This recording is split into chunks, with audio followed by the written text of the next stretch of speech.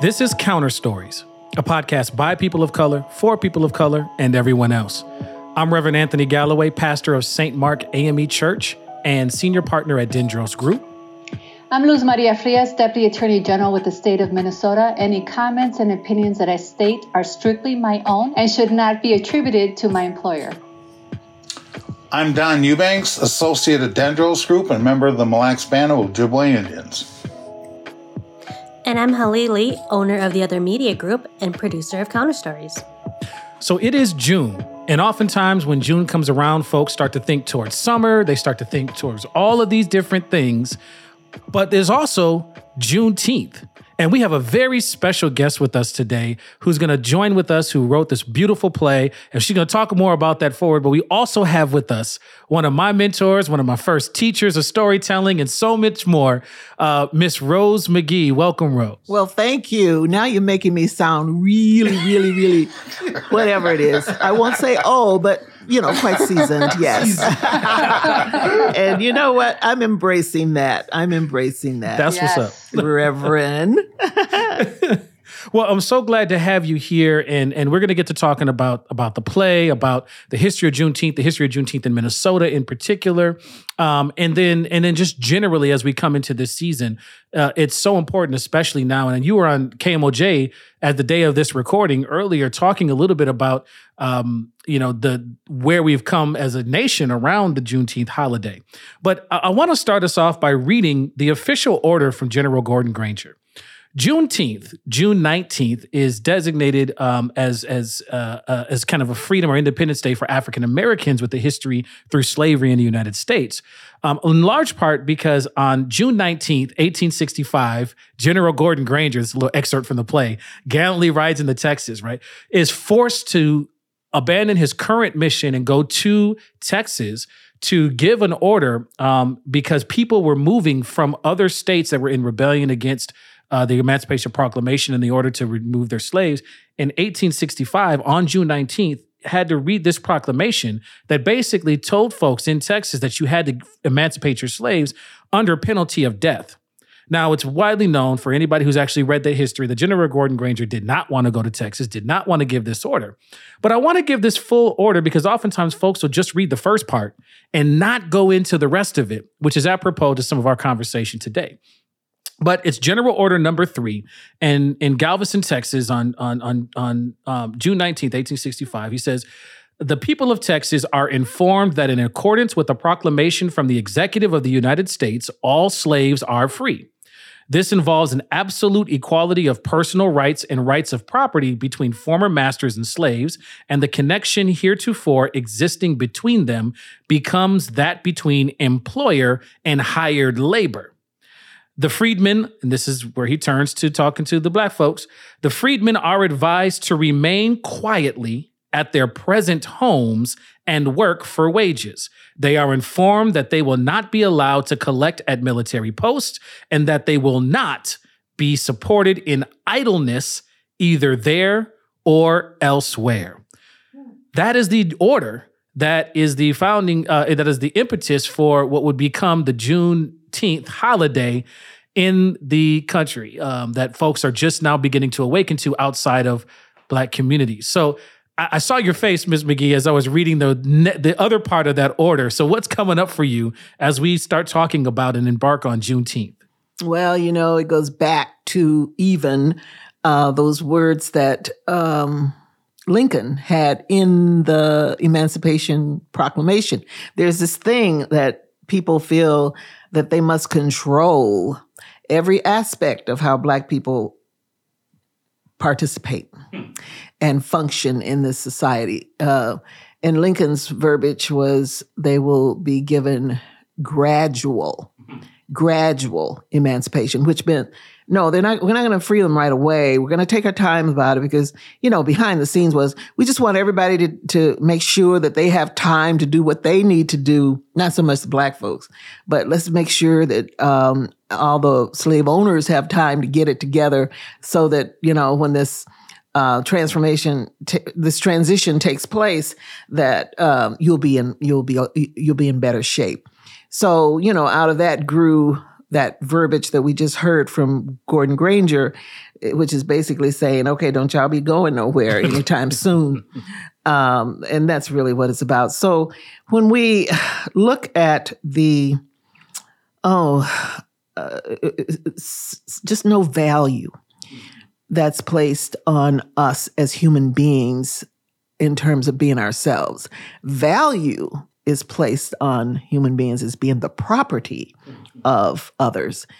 What's coming up for me, in addition to what Rose just said, is just setting people up for failure. When you talk about no idleness, what does that mean? That is such a subjective term, and it clearly conveys that we're going to control you, right? Mm-hmm. And we define what idleness means. And in my mind, the mindset I can imagine that went into this, and I'm speculating because I wasn't there 100 plus years ago, but it's we dictate how much you're going to work when you stop working and when you're going to be eligible for going to sleep, basically, right? Or going to eat, because idleness then otherwise would not make sense in this, right? The expectation is to drive someone to work to exhaustion, the way it had been when owners enslaved people, our Black brothers and sisters, and put them in this position. And so that to me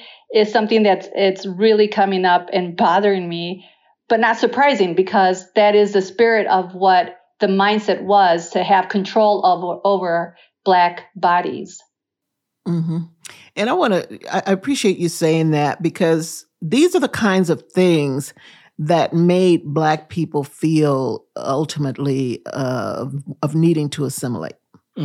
Because so many things they didn't have access to doing. You couldn't just sit on the porch and have a tall glass of lemonade.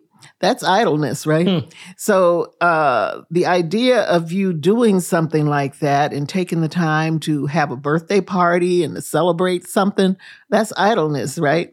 So when Black people began to do these things, they wanted to do them the way that they'd learned it from old Massa and Mrs. In the house, right?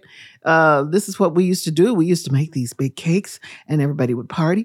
And so that's what we've imitated. And even on down to education, right? We wanted to learn the way they learn and do and things and dress the way they dress and all of that.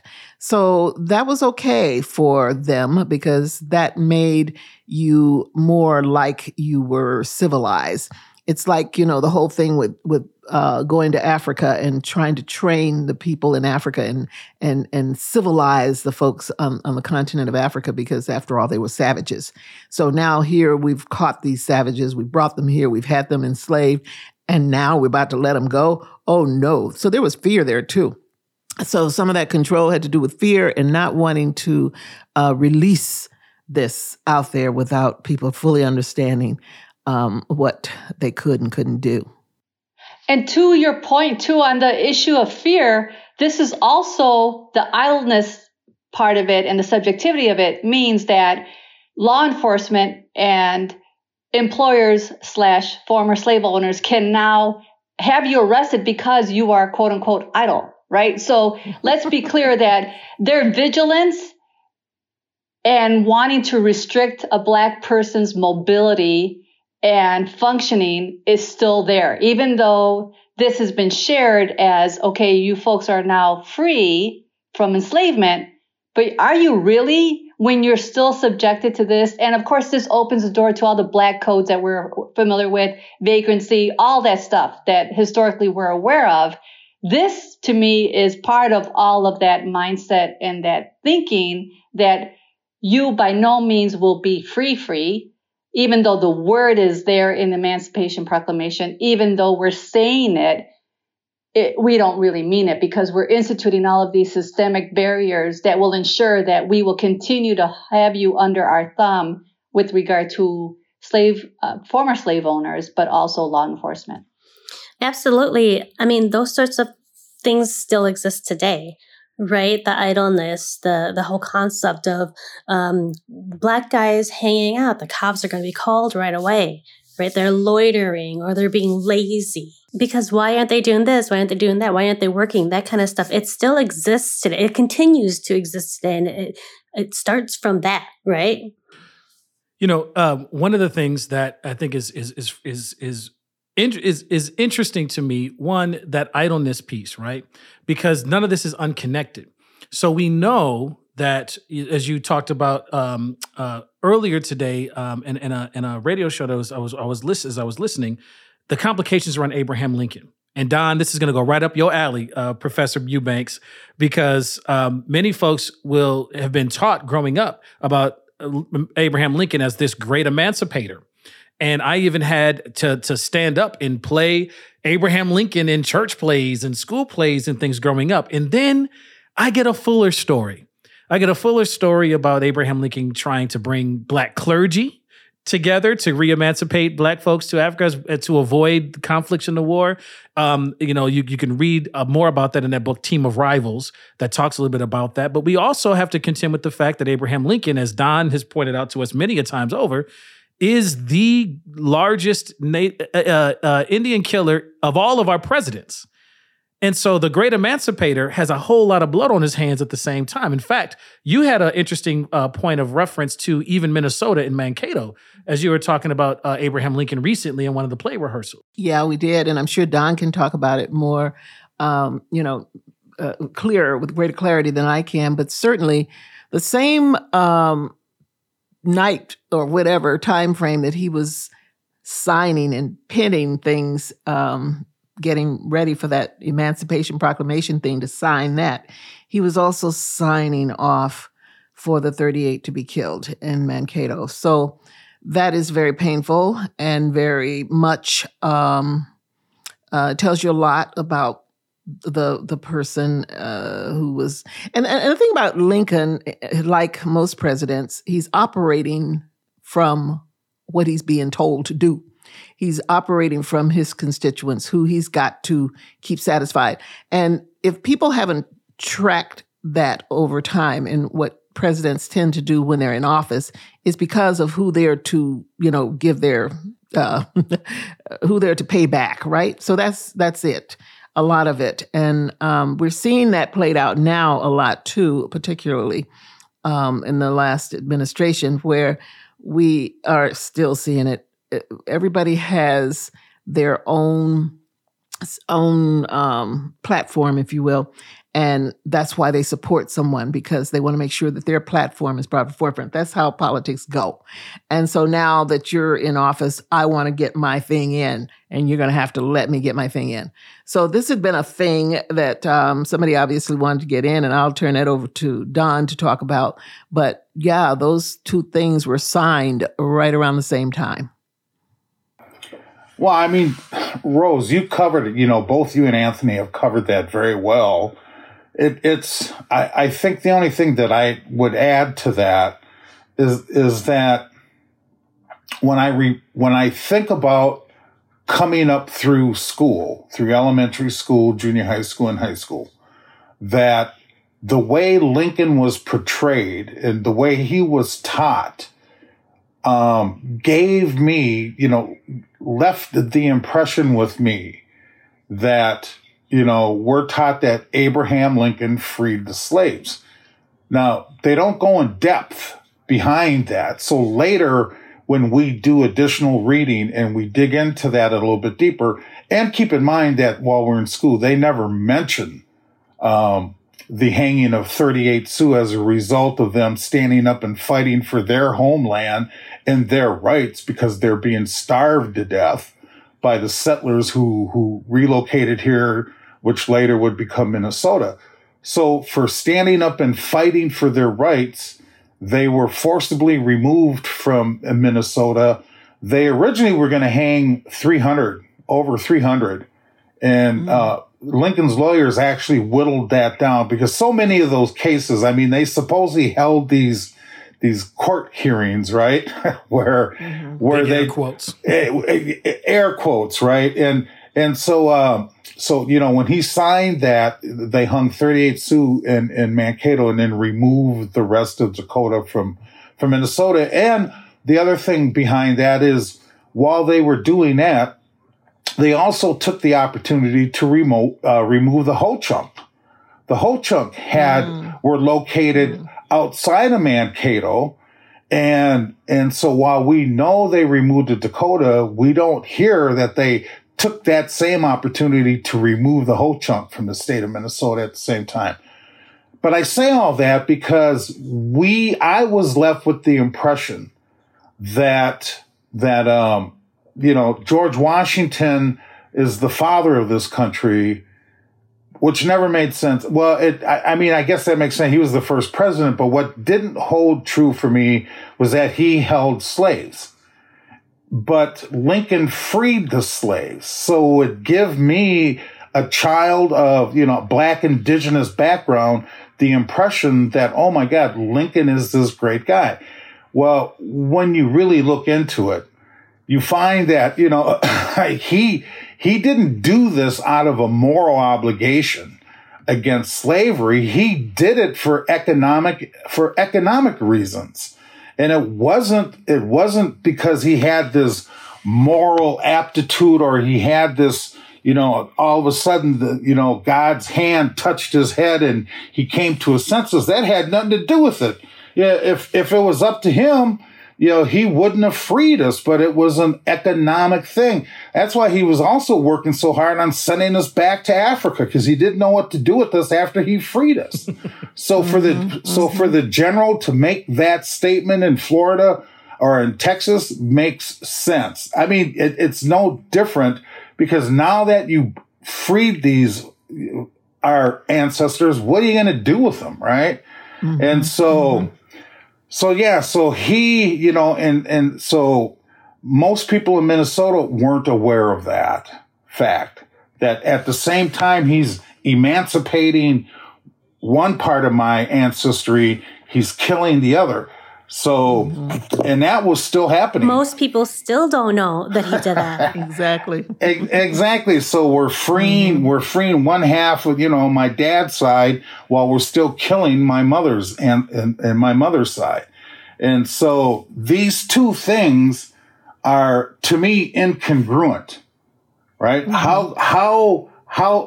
How can this country incongruently do these things simultaneously? And unfortunately, history shows us that this country is very good at doing those type of things consistently to communities of color. From the formation of our country, right? Where we the people, right? Who are we the people?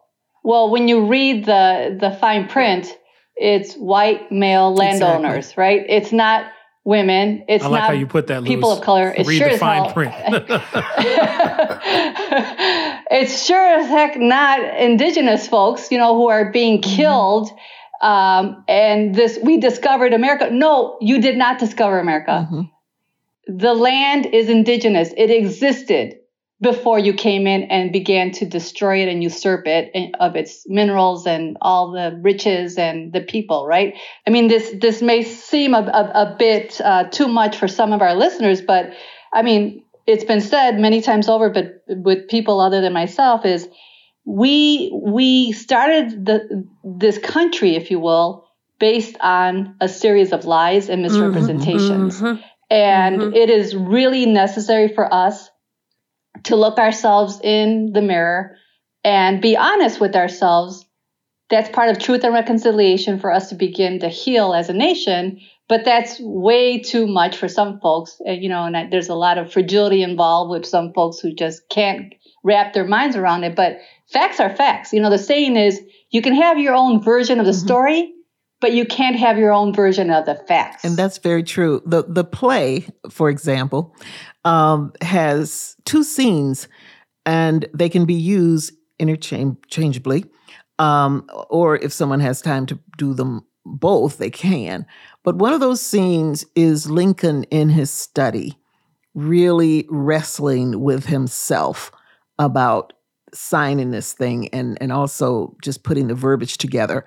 And so that's when we bring out some of the things that we heard Don allude to around economics and saving the union and making sure, because other countries were, wanting to part ways with this country because of some aspect of slavery, even though, some of them had it too, but not to the extent that was being done here as it was. And then you got to remember the jealousy and the envy that some were having, this whole North and South thing. You've got this free labor going on down here. You've got this cotton that's happening down there and tobacco and that stuff. And look how wealthy that part of the country is getting. And we're not having that so much up here. So there was all of this tugging, of war that goes back and forth with people when they are envious of stuff that somebody else has that they don't have. So we really, the only thing I can say at this point for us is to make sure that we are sensitive to what it is that we embrace and celebrate. Because most likely anything that you're celebrating in this country has to do with the sacrifice of something and somebody that is not benefiting too much from it anymore. So that's the thing, and probably this world as well. But I just know how hard it is to talk about Lincoln in this grandiose way. And we're thankful that he's, delivered us from slavery, so to speak, in the sense that we know it by law, which is why law is so important. It is so important to make sure that legal things are done right, Luz. Make sure that, somebody's got to do it, because if these laws are not, reconstructed, and if they're not fixed in a way that is, in fact, going to be something beneficial to everyone, then it's just a bunch of stuff that stays in place for we the people. We're part of the reason of having you talk about this is because there's a play that's happening on June 17th at Breck. There's a line in the play, and I get to know this line because I grew up in this play. But there's a line that you write in there that where Frederick Douglass comes out and says there can be nothing greater than to cherish and honor the memory of a great public man long after he's gone on to the silent continent of eternity, right? But then pivots right away and says, but in no uncertain terms, we must say that President Abraham Lincoln was not our man nor our motto. And I think that's a very important distinction to make. What I love about your work, not just with the play that I want to talk about as well, but also your work with the Humanities Centers, is putting folks into conversation with all of the story. It's not just a matter of just saying we're going to omit all this other history, because even, Don, to your earlier point, you can definitely find writings of George Washington and Abraham Lincoln in their later years coming around to the moral side of things after the fact, at the end of their story. And most of it was in conversation with Black leaders. So George Washington had Richard Allen, who was pushing him on this moral issue of slavery that he would eventually come around to when it was too late for him to do anything about it.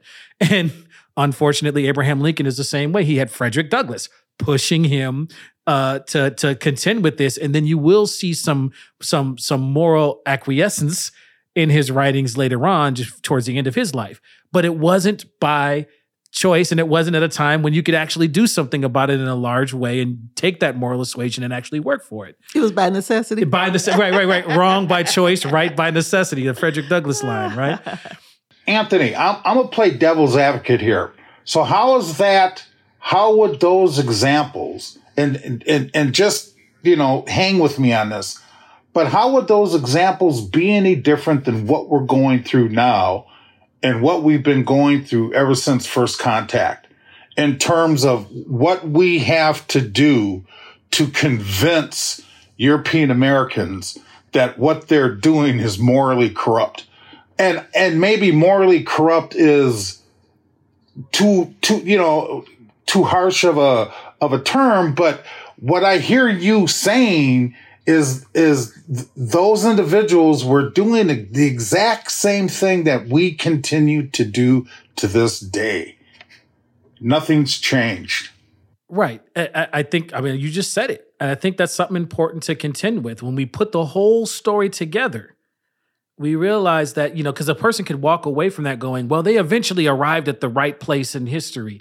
Great. What did that say and do for all the folks, right? There's a line in your play that says at some point, even though we got this truth to be told about Lincoln, at least, he did do something. We'll give that acknowledgement at some point. But in the context of the whole story, you can easily see how folks who are on the negative end of that history and this policy ain't got a whole lot of great things to say about folks like about Lincoln and the whole Andrew Jackson, the whole. And there are folks in my family, my own family, who would fight tooth and nail, who have been at the head of justice issues themselves, that balk at even the mention that Lincoln was not this grandiose figure who was a great emancipator. Like, we have that. I bring up Lincoln at the family reunion, and you immediately, all the kids is going to listen.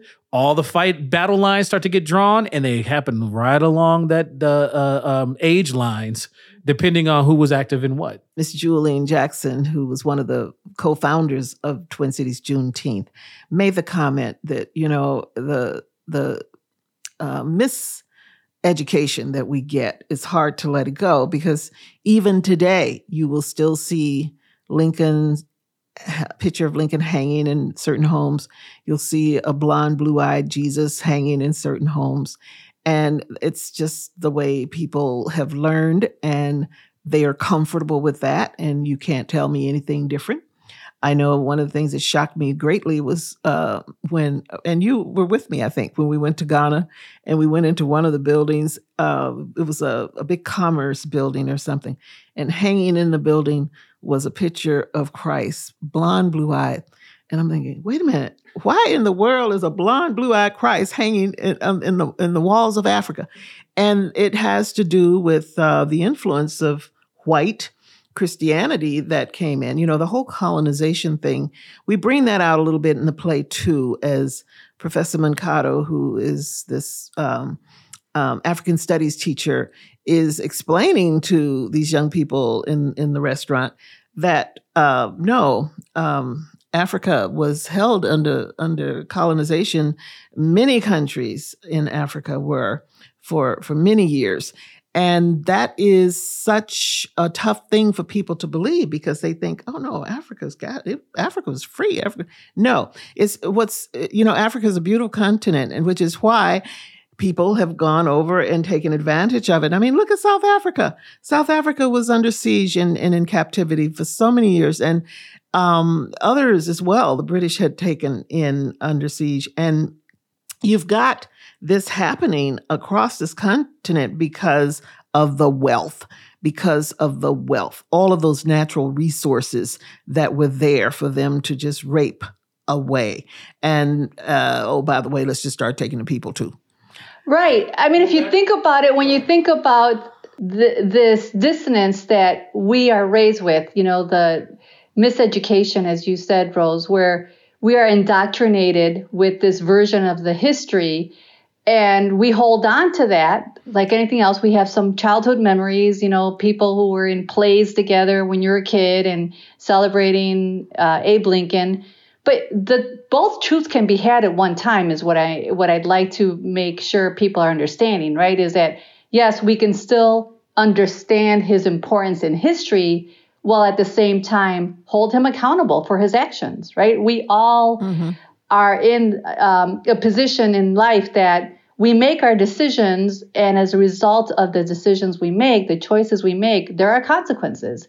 So part of that is, keeping it real and making sure that people understand that his motive for signing the Emancipation Proclamation was not one that was based on values. It was economically driven. And then when we talk about Africa, white Europeans went into the continent to extract its minerals and riches, as you said, Rose, under the false guide of Christianity. And I say false because if it was purely just Christianity, you would leave it at that. You wouldn't begin extracting all of this wealth from its people. And not only extracting, but then building these elaborate institutions that show and reek of wealth, while the commoners, if you will, remain impoverished and without any access to basic goods, right? And so again, it's that dissonance of, well, your values are love God, embrace your neighbor and all that stuff, but then your actions are not congruent with that when you're exploiting people and exploiting the land. And keeping people divided. Yes. And that's the thing that we have to pay attention to as well. They had a system in place to keep people divided. You had the colors, the blacks and the whites. And you were not to, if you were black, you were definitely at the bottom. If you were colored, you were somewhere a little bit above, but, you were certainly nowhere near white. And I can remember Dr. Robert Jones, who UROC is now named after. He was a university high-level person here, University of Minnesota. But Dr. Robert Jones, way back, was over the agriculture aspect of the University of Minnesota. And annually, he and a national team would travel to South Africa. And this was before apartheid was lifted. People were still fighting to get apartheid lifted. But because he was coming in as this diplomat from the United States of America, he was given honorary white citizenship. It was interesting to listen to him talk about it because Dr. Jones is a very dark-skinned man.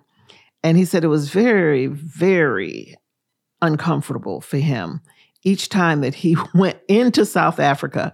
And in order for him to navigate around and to be, treated like he was all right because he was a part of this, team, he had to have honorary white citizenship. So this whole thing of people setting us up in ways that keep us divided is something that we need to be mindful of.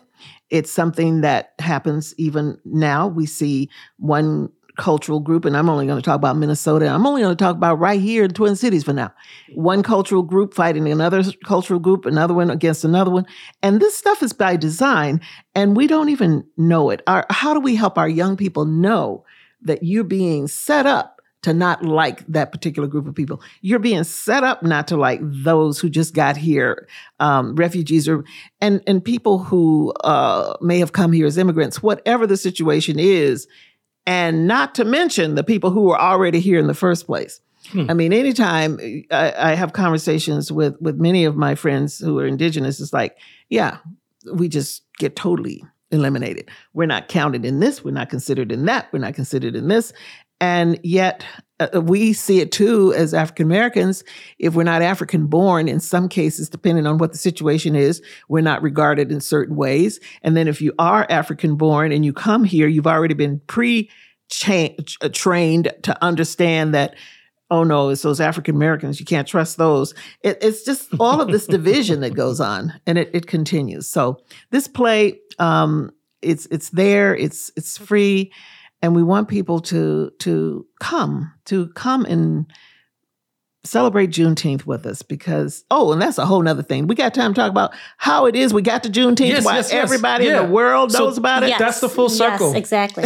I was just thinking, so my husband's place of work sent out this survey about, which holidays do you think should be paid holidays, blah, blah, blah. And Juneteenth was one of those. And I was like, I think everybody's probably going to say, yes, that should be a holiday. We get paid for it because everybody just wants a paid day off, right? Like, who wouldn't? But do they even know why that would be a paid day off or should be a paid day off or what the holiday is? We've done this on Counter Stories before where we've explained the history of Juneteenth and we talked about that. But I think a lot of stuff that's coming up is like, why now, right? Why are we having this conversation now? Why are these events happening now? Why is Juneteenth not being considered a holiday? Why is it a thing now when it obviously happened hundreds of years ago? And now we're just celebrating it. I didn't learn about Juneteenth in school. I learned about Juneteenth from a Black community leader, my mentor, Daniel Bergen. So I learned about it outside of school in a program I happened to be a part of for youth of color. So this is something we're not learning in school. And now it's becoming something that's going to become a paid holiday for a lot of people. So explain to us how that came about, how we're celebrating it now. Remember 2020? 2020, not the show. But the year 2020 we had a terrible thing that happened with COVID. So there we were. But then that summer, we had a person that was running for re-election to run this country, and decided that they were going to have a rally, a major rally in Texas on the 19th of June. And thank goodness people went ballistic. And so now you got folk wondering, why is everybody so upset? What's the big deal? But that was intentional. That was totally intentional. Somebody knew. And so by the time, media does their thing on it and everybody's now, Juneteenth, what was, goodness gracious. And it just became nightly news. Everybody's all over the place about Juneteenth. And is this rally going to take place or not? So the rally did get paused, but it went right on the day after, I believe, and in the same place. But after that, people just had a whole nother shot of, awareness. Didn't know that. How come we never knew this? So now everybody is out here with Juneteenth stuff. And let me just say, this play was written obviously close to 30 years ago. And we've been doing it. And the Twin Cities Juneteenth Committee, they've been observing Juneteenth for so many years. And so have other places. But I have to say, as old as I am, I grew up in a Black community. I went to Black church, Black elementary school, Black high school, Black college. Never heard of Juneteenth until I graduated from college and moved to Denver, Colorado. And now I have Black friends, and here they are celebrating this thing and the lines in the play. And I'm calling it June 10th. What the world is June 10th? I never heard of June 10th before.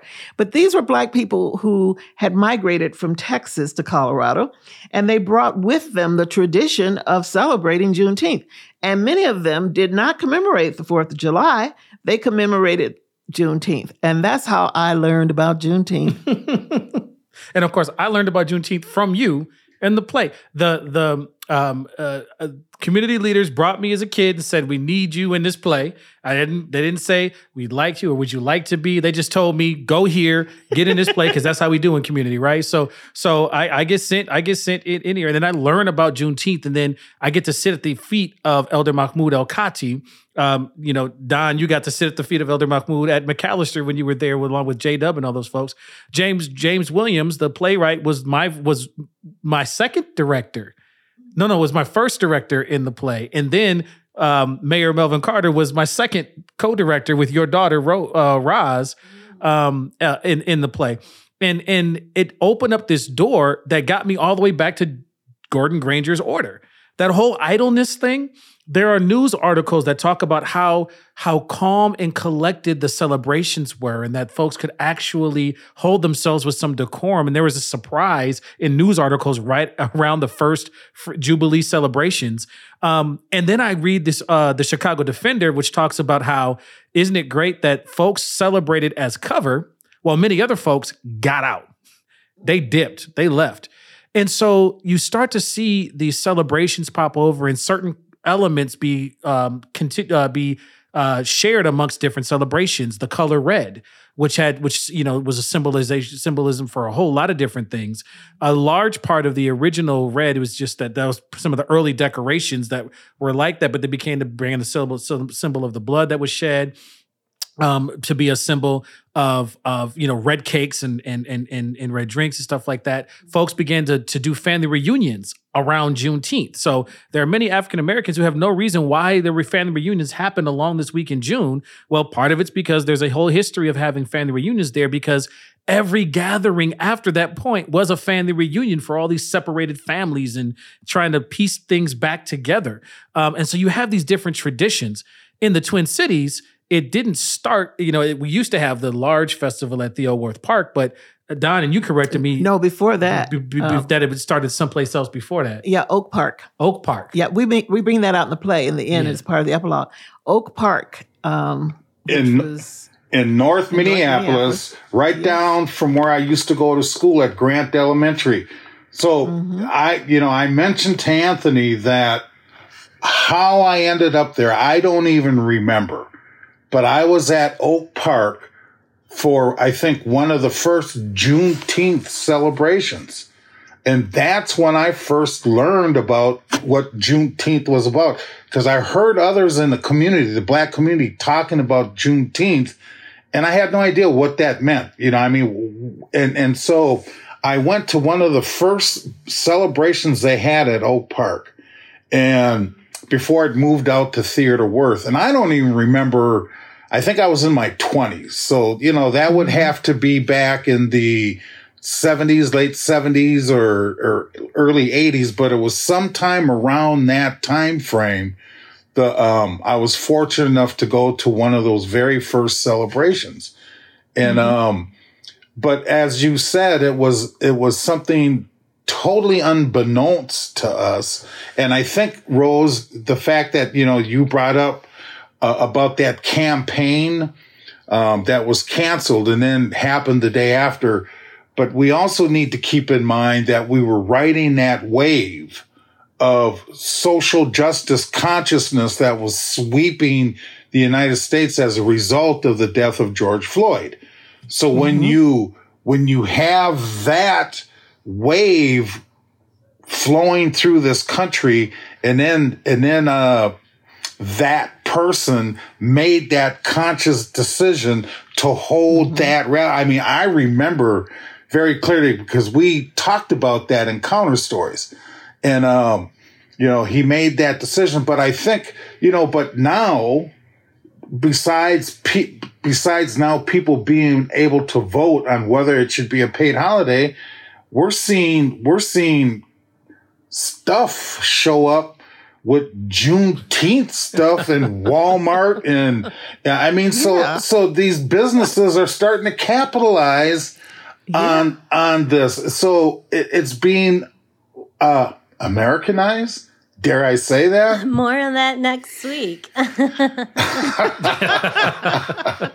So as we wrap up here, because I know that Anthony and Rose have to go rehearse for said play that we've been talking about right after this, what are your suggestions to our listeners who might not be people of color on how they should celebrate Juneteenth? Well, first of all, they should come to the play on the 17th of June, either 10 a.m. or 7 p.m. And again, both performances are free. Breck School in Golden Valley is where they will be. We suggest that you register so we can get, have an idea of the count. And you can do that by going to the Sweet Potato Comfort Pie website under the events page. In celebration of the whole thing, too, on Saturday, Sweet Potato Comfort Pie will have its second annual Sweet Potato Pie Bake-Off. So you want to make those sweet potato pies and get them over to the ArtSUS office on Saturday between 10 a.m. and 2 p.m.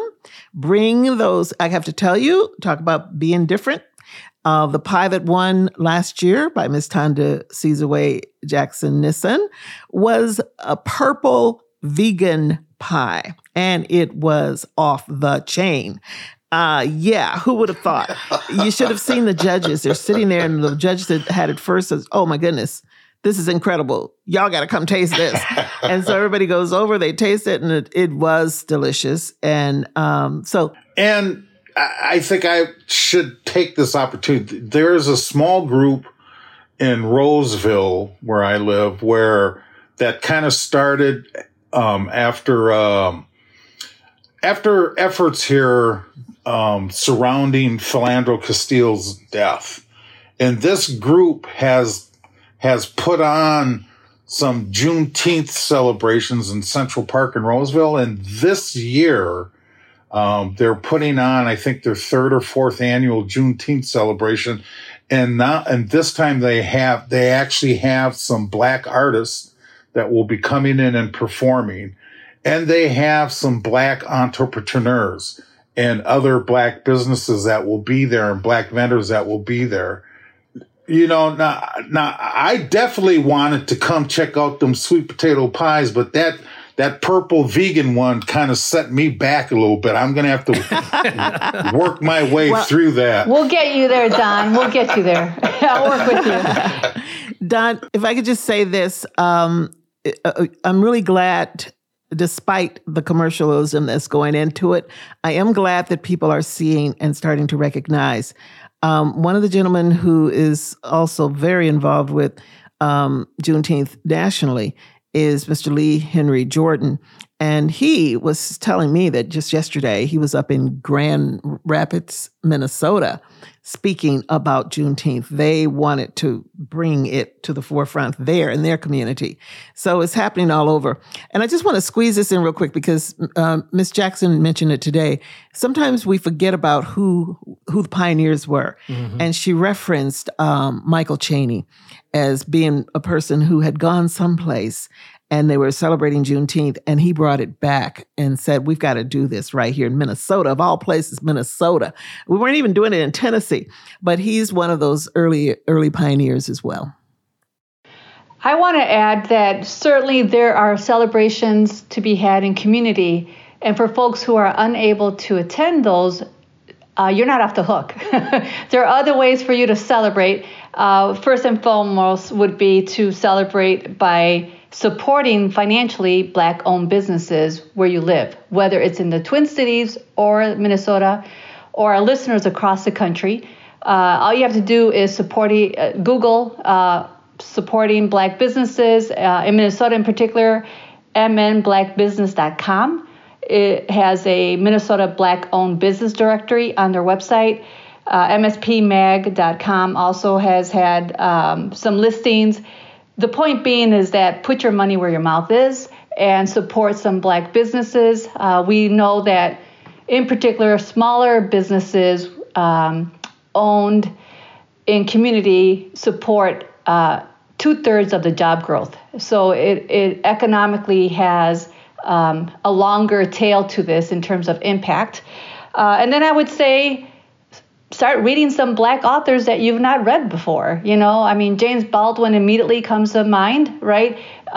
Introduce new mindsets that you have not yet been exploring in the past and begin to learn on a deeper level from our talented folks and look at history from a different set of eyes and a different lens than what we've been indoctrinated with in school. So those would be my ideas.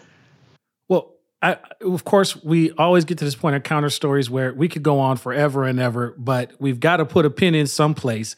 But I want to add to that author list. Pick up 2 books by Rose McGee, who is here talking with us right now. One, Kumbaya, the Juneteenth Story, which is a play that helps to tell the story in a unique way and in a really cool way. That's an artifact for here to just carry with you. Another one, pick up her book around Circle Stories. Story Circle Stories, mm-hmm. Which is, again, is carrying on that tradition of using story for healing, which is part of what Juneteenth is about. Is reconnecting and telling those sacred stories. I'll close us out by a line from your play. Stepped on a pin and a pin bent. And that's the way the story went. This has been Counter Stories. I'm Anthony Galloway, pastor of St. Mark AME Church and senior partner at Dendros Group. I'm Luz Maria Frias, Deputy Attorney General with the state of Minnesota. Any comments or opinions I've shared are strictly my own and should not be attributed to my employer.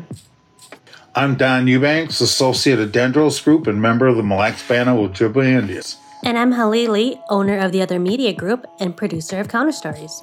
And our guest? Rose McGee. I'm the author of Kumbaya, the Juneteenth Story, and founder of Sweet Potato Comfort Pie, a catalyst for caring and building community. This has been Counter Stories, a co-production of the Counter Stories crew, the Other Media Group, and Ampers, diverse radio for Minnesota's communities, with support from the Minnesota Arts and Cultural Heritage Fund. For our full conversation, please visit counterstories.com.